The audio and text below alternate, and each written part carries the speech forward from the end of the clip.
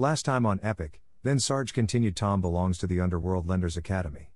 He is very responsible unlike kids his age.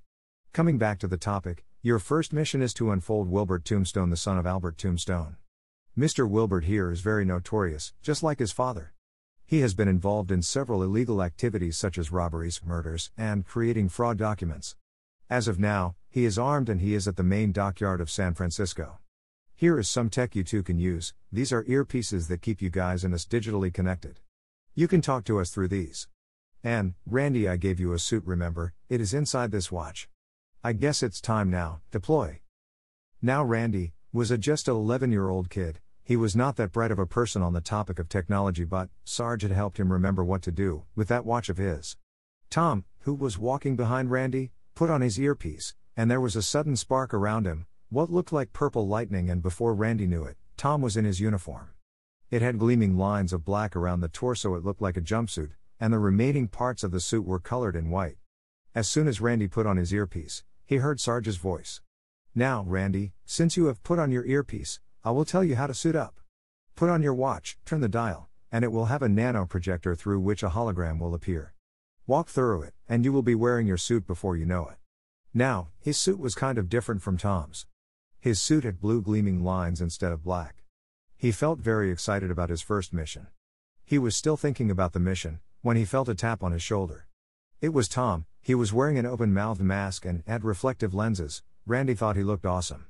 Tom had red hair and was a very tall person, for 16 years. Having red hair was pretty rare in the future, so Randy couldn't stop looking at him, throughout their journey to the main docks of San Francisco. After a 20-minute-long journey, in the lender's vehicle, Sarge wouldn't allow Tom to travel around in a bike. They spotted a large man, with a hairy outline. He looked like a hunter, as though he had just overpowered a group of men.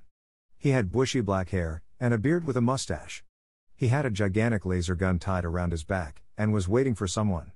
As soon as the duo had jumped out of the car, the man turned around, pointed the gun at them. "Hey, kids shouldn't play superheroes around here?" said the man. For a moment Randy was so scared, by looking at the man, that he couldn't find his voice.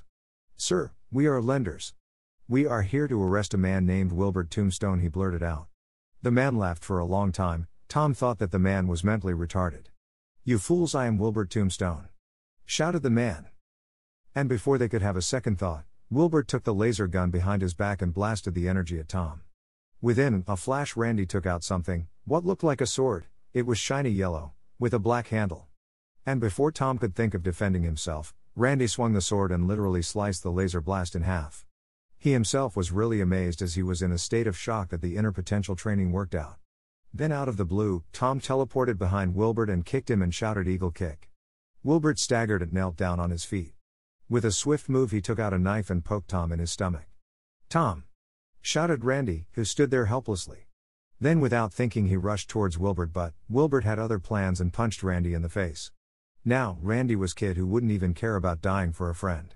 Wilbert punched him again. But the next time he punched him, he was in for a surprise. Randy was in rage, and now countered Wilbert's attack and almost broke his hand. Tom was struggling and couldn't even stand up. And then with a high-pitched scream, Randy punched and kicked Wilbert, and then cuffed him with high-tensile and ductile tech handcuffs. Randy then ran towards Tom, and helped him to his feet. "What the heck was that thing?" asked Randy. "A saber knife. It manipulates elemental energy and creates a sharp-pointed knife," said Tom, trying not to cry. When they reached the lender's HQ, Sarge requested for immediate medical help, and, within seconds, Tom was on his feet again. "You two have done a great job, but it's not over yet," said Sarge. Why did Sarge say that? Read all about it in the upcoming episodes of Epic.